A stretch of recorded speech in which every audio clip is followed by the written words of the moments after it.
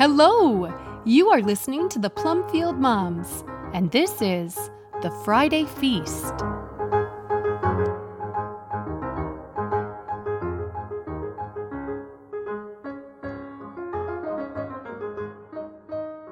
A Severely Abbreviated History of English on Teaching Spelling Part 2 by Diane Pendergraft, posted on June 17, 2016.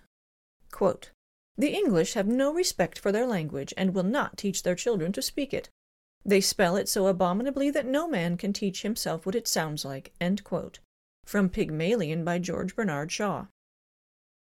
The other day, my daughter, who is just now beginning to homeschool her firstborn, and I were talking about teaching children to read, one of my very favorite things to do.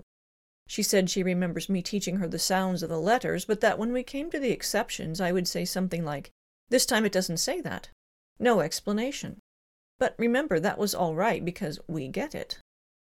The more experience I got with teaching, the more I realized how much I didn't know, and the more I realized that many people have a need to know.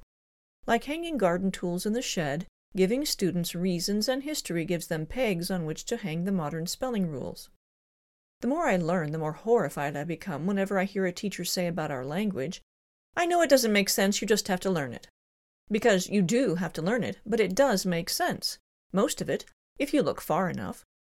I have always loved etymologies, and those blurbs inside brackets in the dictionary are what got me started wanting to know. Word histories are a history of English, which I find endlessly fascinating. One of the first things I had to find out once I got serious was how far back I had to go to get to the source. Hoo-wee, quite a ways. But when we're talking about English that resembles something we might actually understand, it's not nearly as far back as you might think. Old English was the language spoken from about 500 AD, see, at least we're in the ADs, until the Norman invasion in 1066.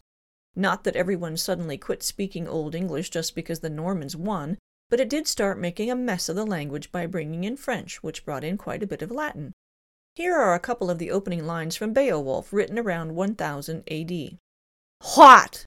We gardena in yardagum, theol kinninga thrim gefrunon, hu tha aethelingas ellen fremedon. So we're not going back quite that far. Please keep in mind that this is a very basic explanation. The experts would probably come to my house brandishing pitchforks if any were to read this. For the next 500 years or so after the invasion, the language evolved into what we now call Middle English.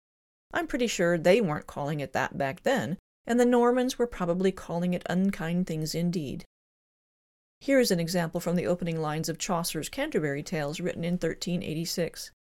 Whan that April with his sure sulte, the drogte of March hath persed to the rote, and bathed every vine in switch liquor, of which virtue engendred is the flour.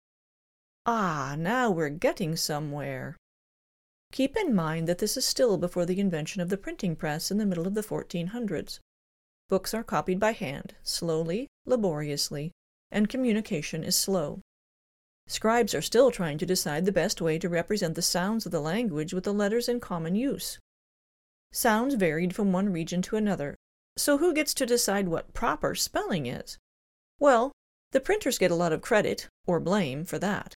Once books started to become more uniform and available, spelling standards started to solidify. Started to.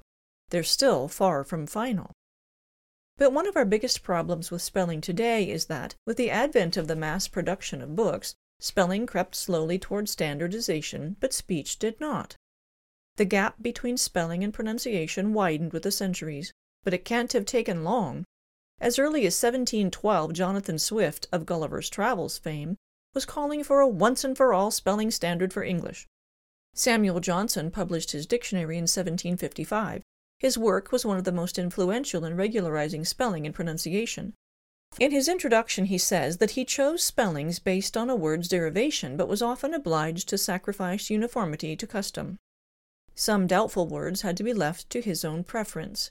By that time, people had been reading and copying the spelling of Chaucer, Sidney, Spenser, Milton, and Shakespeare for over 100 years. And we must not forget the influence of the popular Bibles of the time. Perhaps this sounds familiar. In the beginning, God created the heaven and earth. The earth was void and empty, and darkness was upon the deep, and the Spirit of God moved upon the water. Matthew's Bible 15:37. Or, in the beginning God created heaven and the earth was without form and void, and darkness was upon the deep, and the Spirit of God moved upon the waters. The Geneva Bible 1560. Or, in the beginning God created the heaven and the earth was without form and void, and darkness was upon the face of the deep, and the Spirit of God moved upon the face of the waters. King James Bible 1611. And yet, how came we to spell thus? Stay tuned next time when you'll hear Auntie Lulu say, I before E except in a heist on a weird feisty beige foreign neighbor.